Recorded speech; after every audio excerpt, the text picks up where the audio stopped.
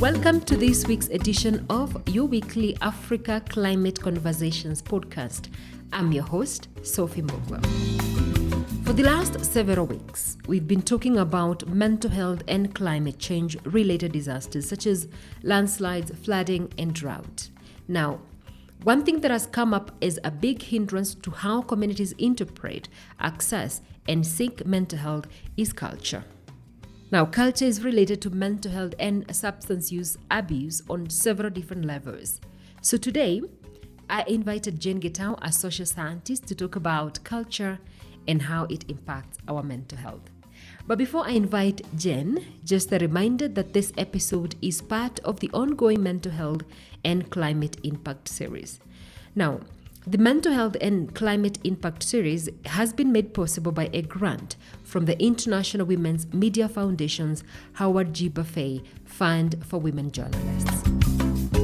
Now, Jen, in Kenya, we have seen there's a huge mental health burden. And I think just a background, maybe because we start from last year where we saw the Task Force on Mental Health recommend to the government to declare mental health an emergency in Kenya. Yes. You remember in the report, the task force found that 1 in every 2 Kenyans suffer from a mental health condition.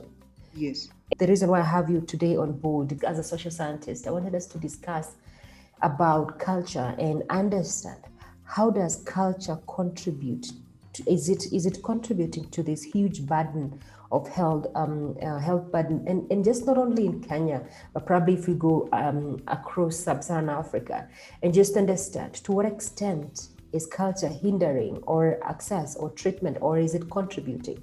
But I think before we actually get into the nitty-gritty, into the depth of it, I just wanted us to start just an introduction, understanding what is culture. Basically, when you're talking about culture, what are we talking about here?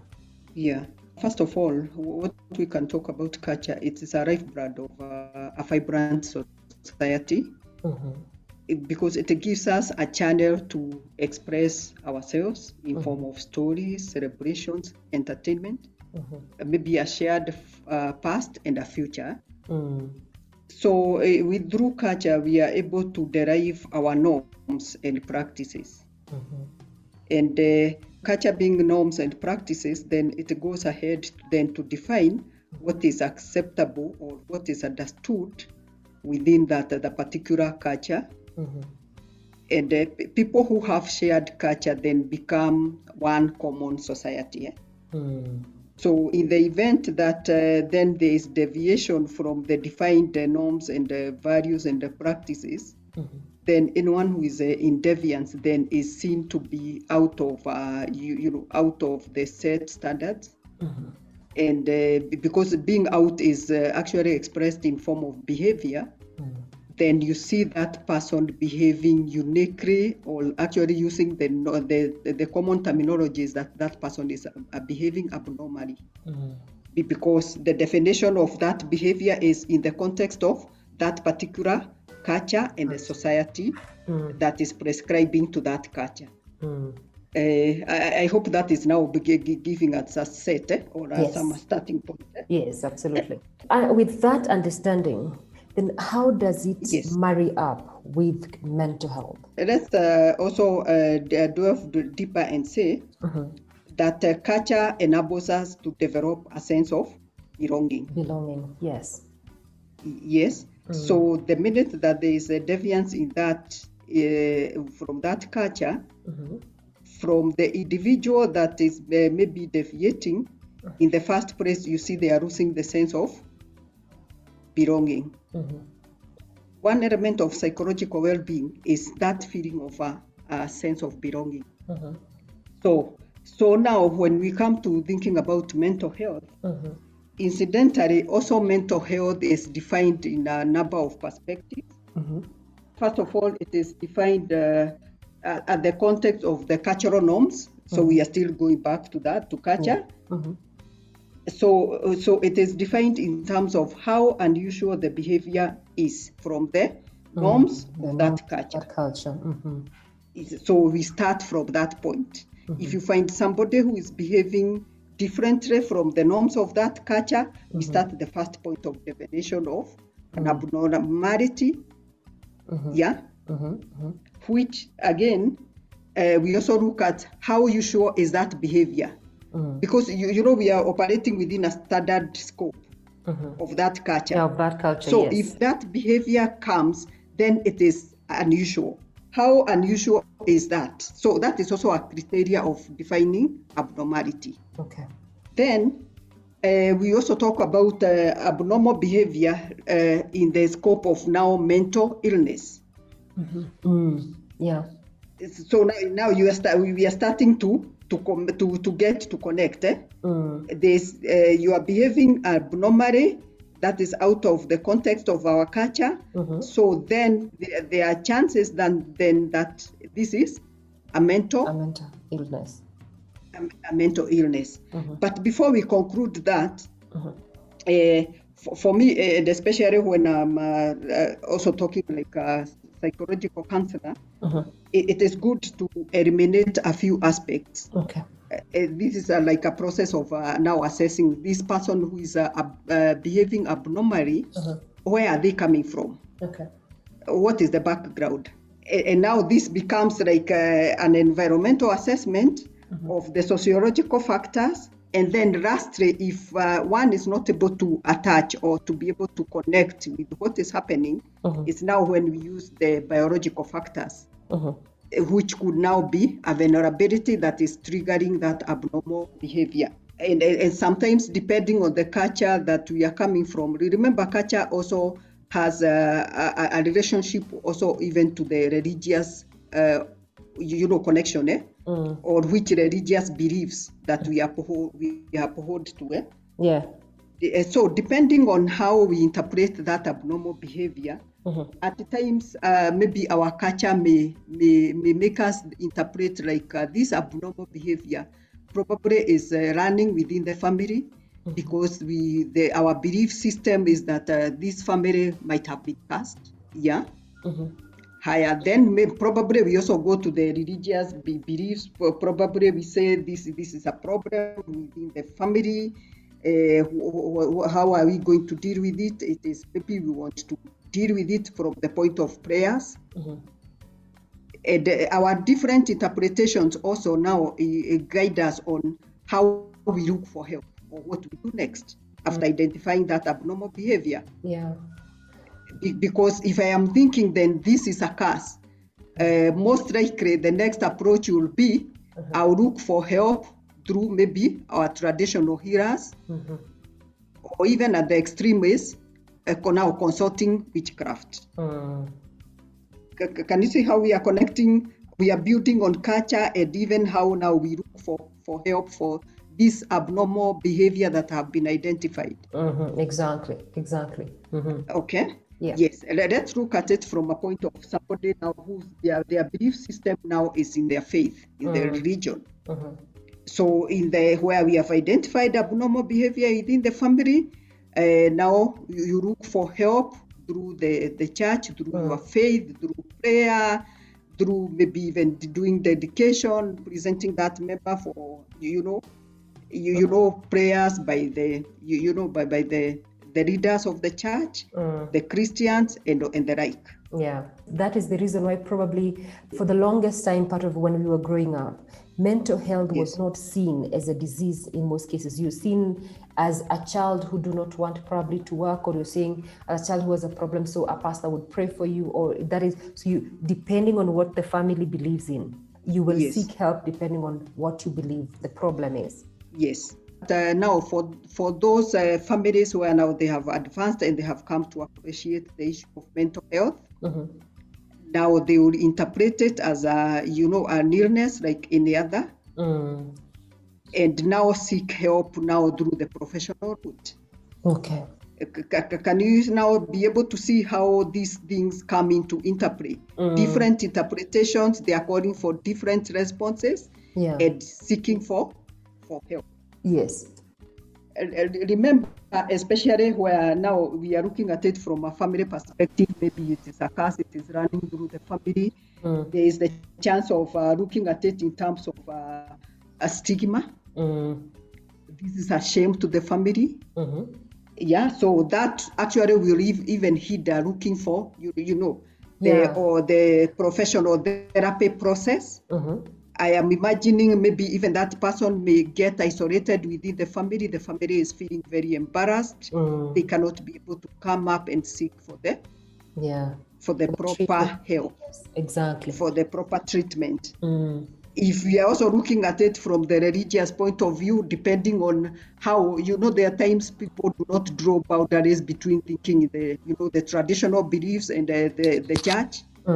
If prayers again do not work, there are chances that somebody will again relapse to start thinking about it now in the traditional way of thinking, Sasa, this is Kurogwa, this is a curse. And you see now where they will relapse into. Exactly. By the way, it even can get to an extreme where actually one is invalidates their faith. If God, you exist, then this is something that you would have cured. If this I'm not getting healed from this church or wherever I prescribed to, I go to the next. Yeah. Exactly. And speaking of that, it just brought back memories of when I was growing up, because we had a neighbor's child, and I remember she used to be chained into a tree. And for the longest time, the father, he used to work in town, and then the mother was the one who was left with all the children. And so this lady had to go work, and Mary would be chained to a tree, I remember. And for the longest time, I grew up thinking, oh, she was violent. That is what all of us knew. And for the longest time, she was actually hidden. In few cases, you'd actually find her outside the tree, chained there. And at that particular time, the mother would be probably around somewhere in the shamba and all that. Or when she comes back from when she had gone to seek kibarua and stuff, that's when you find Mary was actually chained on the tree. But I'm just, with that thinking is just, gender roles within our societies, because you find that women are the one who are left at home to take care of the children. Men leave for the cities. He will work until come back maybe every weekend or maybe come at the end of the month. But you see, the woman has to take care of all the other children. Food has to be provided, right? And the other thing also that you'd appreciate in most of African culture is that even when a child is seen as upright, and I use that in quotes, is actually kind of makes the father proud. But when there is a weaker child in the family, he becomes the mother's burden. A child of the mother, Yes, and even if we go back to the good book, looking into the Bible, I think there's somewhere in the Psalms that talks about a wise son bringing joy to his father, and a foolish son bringing grief to the mother. So the gender roles that we have within our societies, because you understand, there's a lot to be done. There's a lot of responsibility for this woman. She has to provide for the other children, but there's only one here that I can't carry everywhere I go. Yes. Does our gender role also impact access and also our interpretation of mental health? Because I've done everything. I've prayed for her. I've taken her to the pastor. I've taken her to a traditional healer. She's not getting well and everything. So this is just a curse in the family. But then I don't have the time, and it's your responsibility as a woman. How is gender roles contributing toward mental health issues? Okay, let me take you back just slightly in terms of, we have focused on defining culture in the sociological perspective. But culture is also very complex, because it is also influenced by a range of issues. One of them, the one that you're talking about, the gender, the class, religion, language, and nationality. So when all these factors interact, they play a role in terms of even understanding, managing the mental health. So you can see, like now, the issue of where you are talking about gender, without doing any judgment to that family that you are talking about. You realize by circumstance, because of maybe the economic element, where economics and class really are interrelated. Because here we are talking about power. Where do you position yourself in terms of resources? Sure. And now, in terms of that position, you can see now the father now has to go for resources, and the income as the head of the household. and then the lady or the mother is left taking care of the children. You see now that is a class setup. Yeah. And given that there is also quite a lot that is required of now the female gender and the roles that she has to undertake, it now becomes very much inevitable that now this child, the best thing that was for her to do was just to contain. Yes, because remember also when we are talking about mental health, we also measure it in terms of the danger to the self, the person who is suffering, and to the society. Sure. Yes. And more so, some things we may also need to try and assess. And I'm very passionate about parenting styles because I know also that has a bearing on the kind of the child, how they grow and develop. At the point of especially early childhood, if there is an imbalance of criticism versus appraisal, when a child lives in such an environment where there is an imbalance, they cannot tell how to behave because of the extremity of that. Actually, that now starts developing some response in the child, which at the end of the day, when they are growing up, also develops kind of a personality disorder, which is now also described in when we are talking about mental health. Yeah.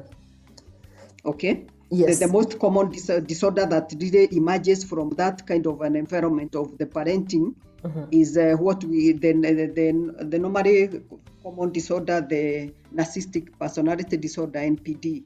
And it is really becomes a very stressful encounter because it also affects the socialization and the future interpersonal relationships. So you see now you may not even know whether when somebody gets the disorders later on in life, you may not be able to tell whether that also came from the kind of a background they came from. Yes. Okay. Extreme poverty is also something else that leads to that psychological disturbance. And depending again on, you remember we said that we also do the biological assessment of where we look at the vulnerability. The way we are wired, or the kind of genes that we actually have acquired. Some are strong to be able to overcome, persevere such extremities in life. Others are very vulnerable, so that in the same circumstance, in the same environment, you'll find two different outcomes. Yeah.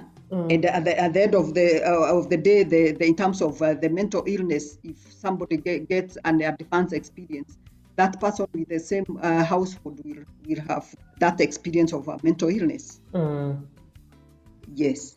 And speaking of access issues, when you look at the World Health Organization, it estimates that there is actually a growing number of people with mental illness who do not actually receive mental health care and treatment. And so they've actually estimated that there's a treatment gap for the low and middle income countries, and which is as high as 85%. And if you look at the Kenya Health Workforce Report, it says that Kenya has only about 71 psychiatrists that are serving a population of about nearly 50 million people. And a majority of this are in private practices, Yes. So when you look at the Mental Health Task Force, you find that the 75% of Kenyans cannot access mental health care. So I want us to go back and look into now that whole conversation that we've actually had in terms of our culture, and look at this.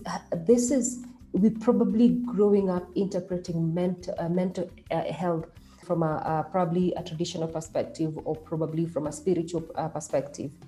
Could it also be contributing towards the low number of people who actually, medical practitioners who want to take up that particular field? Because if I grew up thinking mental illness has a curse kind of connotation, or has a kind of witchcraft kind of connotation, then the chance probably is that if I want to go to a medical school, I will not take up mental health as a set whereby I would want to practice, because why would I want to deal with mad people? By the way, you are very, very correct. Actually, you are adding statement of dealing with mad people. I think I was reading some research and why there is that low uptake. Because there is even the general, the way you have that connotation or attitude, like even for you to deal with mad people, you must be one of them. Yeah.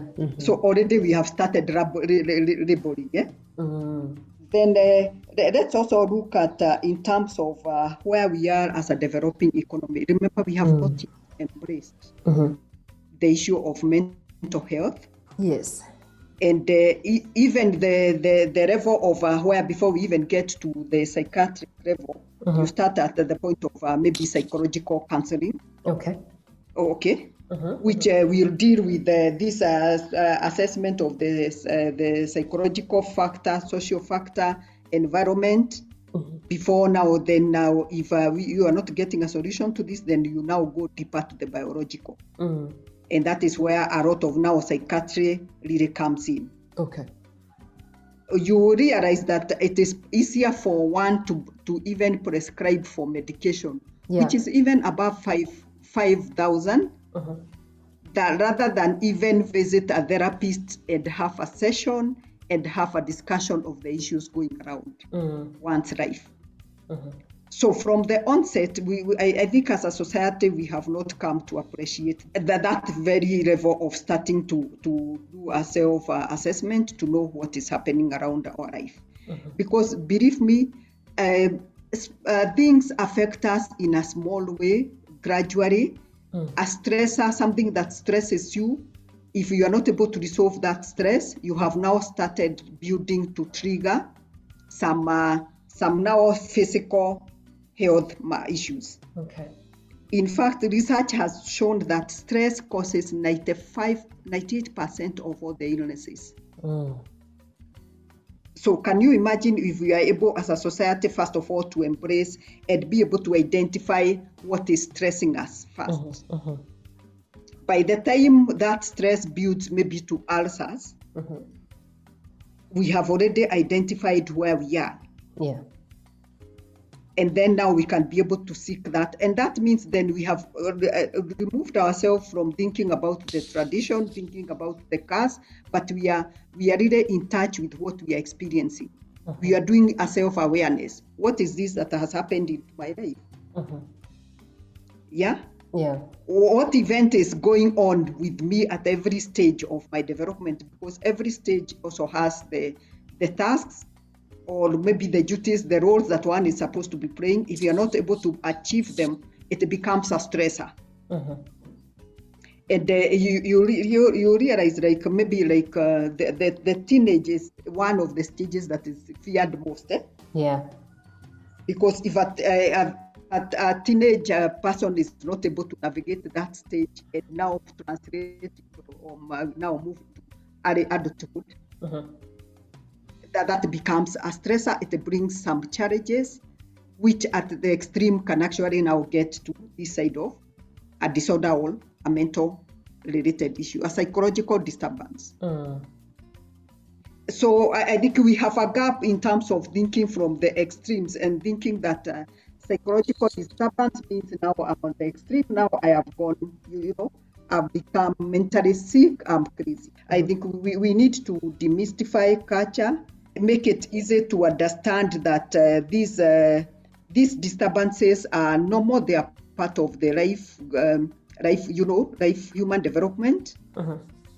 What just brings the difference is how we respond to those those psychological issues. And if you are able to seek help in between before the issue gets to the extreme, then we'll be able to manage the issue of mental health. Yeah. Because the challenge is that by the time we are seeking help, we have now gone to the extreme of that continuum. We are now at the point of even having now, we have to be fully on medication. It is almost like a point of no return.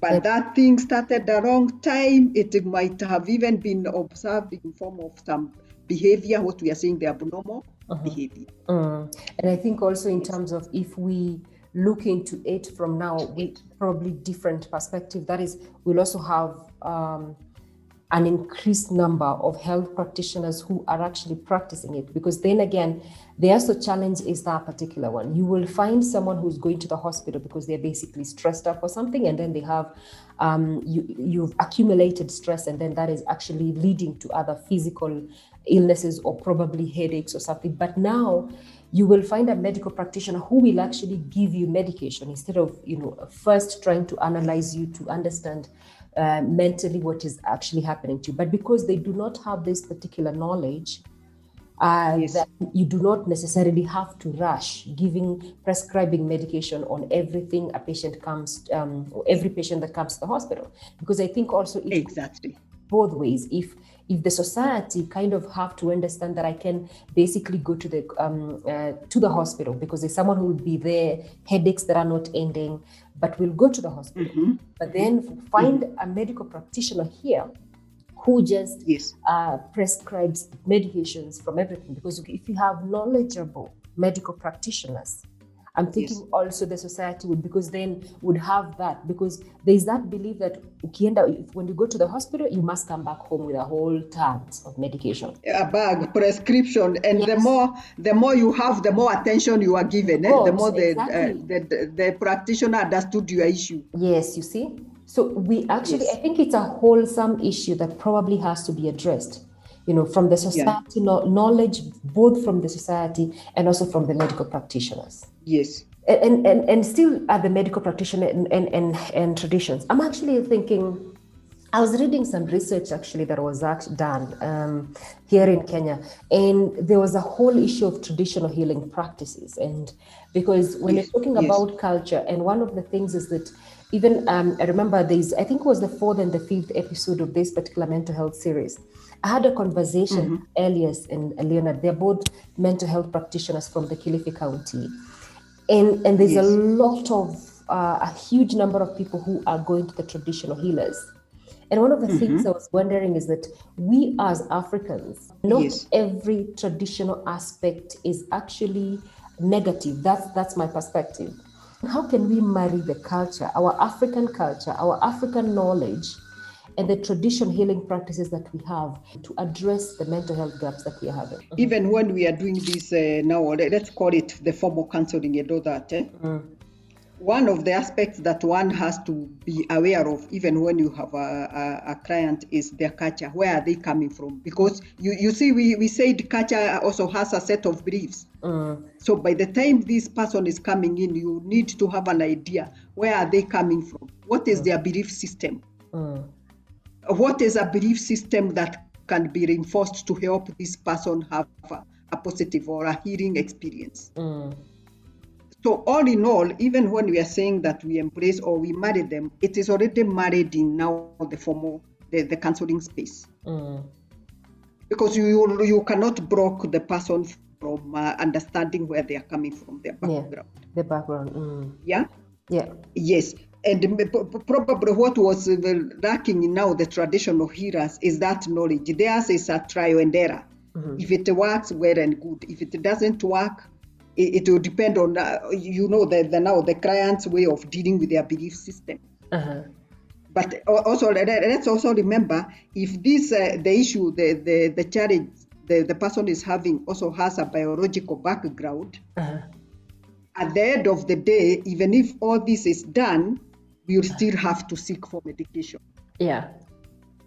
And at times, this treatment is what we call it's integrated. You have to use medication, you have to use psychotherapy, and the like.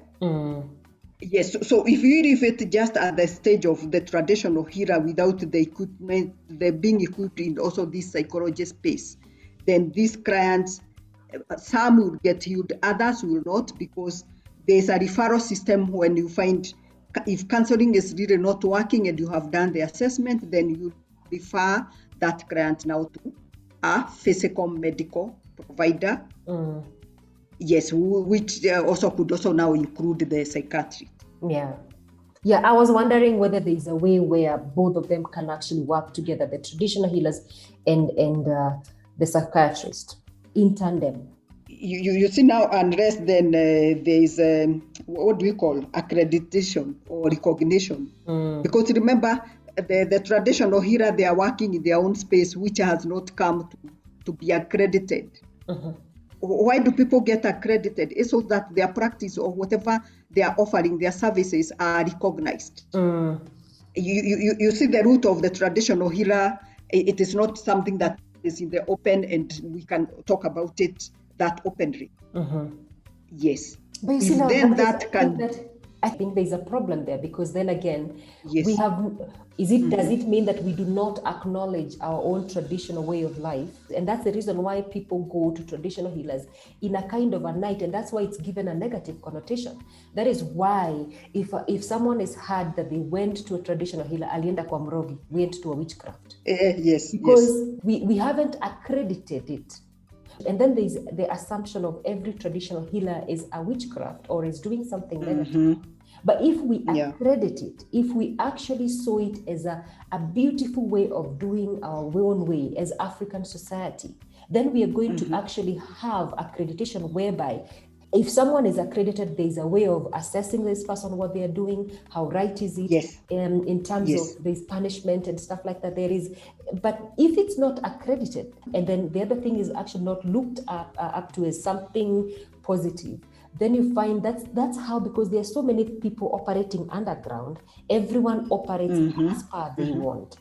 But if it's accredited and it is given some light, then you would find people have to come up and do it in an upright way. Because my thinking is that we as Africans have to appreciate where we are coming from and have to actually marry it's basically kind of, even in the climate aspect, I find it very interesting, whereby indigenous knowledge and scientific knowledge has to be married together for communities to adapt to climate issues. Because when we talk about climate issues, when you go to my mother, she might not call it climate change. You know, she has had her way of observing this, how the season is going to be. She has had, and over the years, it has been passed down in generation. And you find they have rich knowledge when it comes to traditional knowledge. But then we have gone to school on the other side. We've been told about climate change. We've been told about drought, and we've been told about scientific observation. And then we go to the communities, because we are more learned than our mothers. We go and tell them, this is what we're going to do. But you find it creates a crash, because we don't go there and tell them, tell us what you have observed, tell us what you know, tell us what you think. This is what we know us, this is what my mother knows. So we marry that knowledge together. And from there, we come up with common solutions by which this is what the communities know, this is what we as scientists know, and then we find a common ground solution. I get your point. I think we shouldn't actually isolate it completely, because it was working. And I think I have seen debates also for, recognition of also traditional medicine. I am sure you have also seen it. But you see now, when we are dealing with the health issues agenda, we only maybe have just the board that recognizes now the professional in the health sector. So I don't know whether now this becomes an issue of lobbying or whatever it is. Yes, because for it to get up to that point, there needs to be strategies to have it recognized. Yes. At the same time, when it is also recognized, you also have to put away of that kind of whatever accreditation that will be done. And of course, there is also the necessary safeguarding the interest of these clients. Is also very important, because we are not saying that it is everyone who has also been practicing that understands everything. Sure. Each of the levels has its own gaps. All right, Jen. We are actually running out of time, but I'm so happy that you actually came on board today. Just please, would you give us your final word? It is good to embrace or to understand that culture also has an interplay in terms of understanding and managing mental health.